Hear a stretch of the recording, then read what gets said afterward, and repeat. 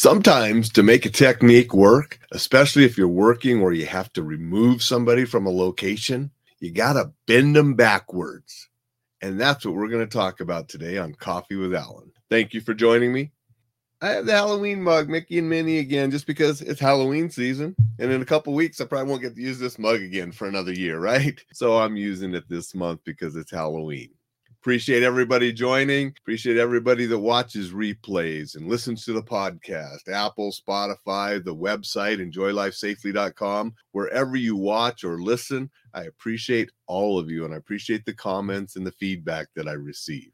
Going to remind you, sign up for the Enjoy Life Safely newsletter. You'll get some free stuff right away on situational awareness and some tips and self-defense things to help you.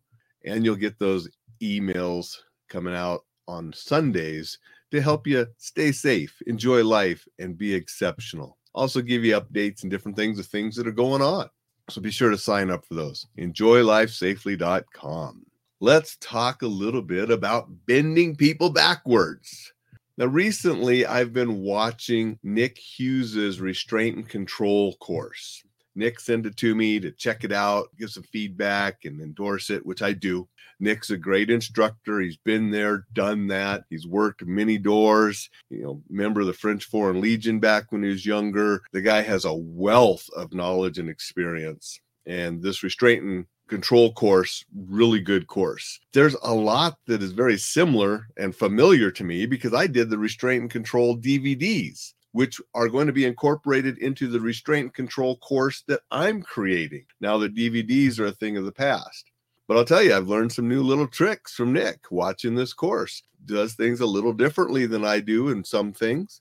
A couple things was like, wow, never tried that one. And as I'm watching this course, I'm watching it with Brian, one of the Hapkido black belts. And we watch, and then we get out on the mat and we play and do stuff.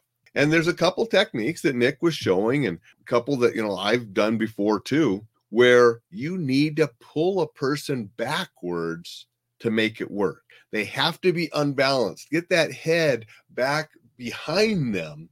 And when you do that, the techniques can work and you can maneuver a person, because when you are bent backwards and your head, your back like this and your head is not over your spine, it's really hard to then stand back up, and it takes less pressure to keep somebody bent backwards, and then you can move them around and steer them and take them outside or wherever you need to take them. Where if they can get their head over their spine or forward, it's much more difficult to control that person.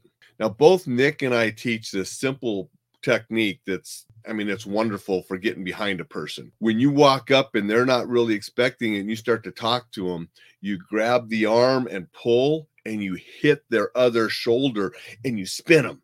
And it's amazing how quick you can spin somebody, especially if they're not really ready for it, because people have trouble stopping the spin motion. We're good going different, these directions, but it's tough to stop the spin, especially when you grab them and they're not expecting it to get spun like that. So when you spin them, what I always have taught and like to do is I usually hit with my right hand and pull with my left. And then my left hand drops down to the small of the back and I push, and that right hand pulls on the shoulder, and that gets them bent backwards. Now, I've used this numerous times to then go into a sleeper type hold, because your right hand is right up there to go around and your left hand is pushing. It gets them bent backwards, gets them a little bit lower, especially if they're taller than me, and drops them in where I can do a sleeper hold. But there are also other things you can do, and Nick shows those in that course, where you can just control a person, not put him to sleep, and remove him from the location. But that spin and keeping him bent backwards is essential. If they're not bent backwards, some of those techniques are not going to be as effective, and a person can fight out of them. And Brian and I, when we're on the mat, we're practicing those. We're checking it out. Okay, what if I'm this forward? Can you control me? It's like, nope, I can fight out of it. It's like, okay, he gets me bent this far, and I can't fight out of it anymore. So it's just a very important principle to understand, especially if you're trying to control somebody and move them. It's important also, if you can bend the person, take their balance, then you can take them to the ground and then handcuff if you're law enforcement, switch to a different technique if you're going to escort them out, wait for your partners to come so you can take them out in mass, which is always preferable. I mean, it's much better to have a group of you removing somebody than removing somebody by yourself. It just, the numbers help. But depending on where you're working, because I've been there too, sometimes all you have is yourself. And that's why we learn these techniques and strategies to be able to deal with people. One thing I like that Nick talks about, Mark McYoung used to talk about it, still talks about it, I talk about it. Your brain is your most important thing in those situations. You don't go into those kind of professions, oh, I'm big and tough and I'm going to smash skulls. If you use your brain, you don't have to smash as many skulls. You keep your head from getting smacked more too. So use your brain. And I'll give you one little tip that Nick provided in the DVD. So not DVD.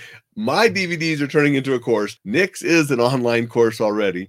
I said DVDs because I have a bunch of Nick's DVDs back from the Paladin days too. But one thing I like that Nick shared, one of his best little tricks of getting somebody out of the bar is he would walk up to the guy and he'd whisper him to him, say, hey, there's this hot chick that's waiting for you at the door, or say something like that. And then you immediately turn and walk away. You don't give him time to say stuff and question.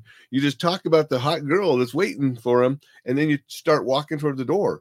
And 9 out of 10 times that guy's going to follow to see who you're talking about and who this hot girl is. And that gets them over to the door where you can eject them. So sometimes we use some of that cunning and conniving and, trickery to get things done easier and not have to go physical. Going to say good morning to Jay and Vicky. Appreciate you guys being here. Jay says big right. Jay used to study Hapkido with me until his life got busy and he had to stop training for a while. So he's been there, done that, and he's worked security and worked the door at different places. So he knows some of that kind of stuff too. And using your brain is always going to be the best. But that's just a little lesson. Remember, those principles help you keep safe, enjoy life, and be exceptional. Make it a fantastic Friday, and I will see you tomorrow.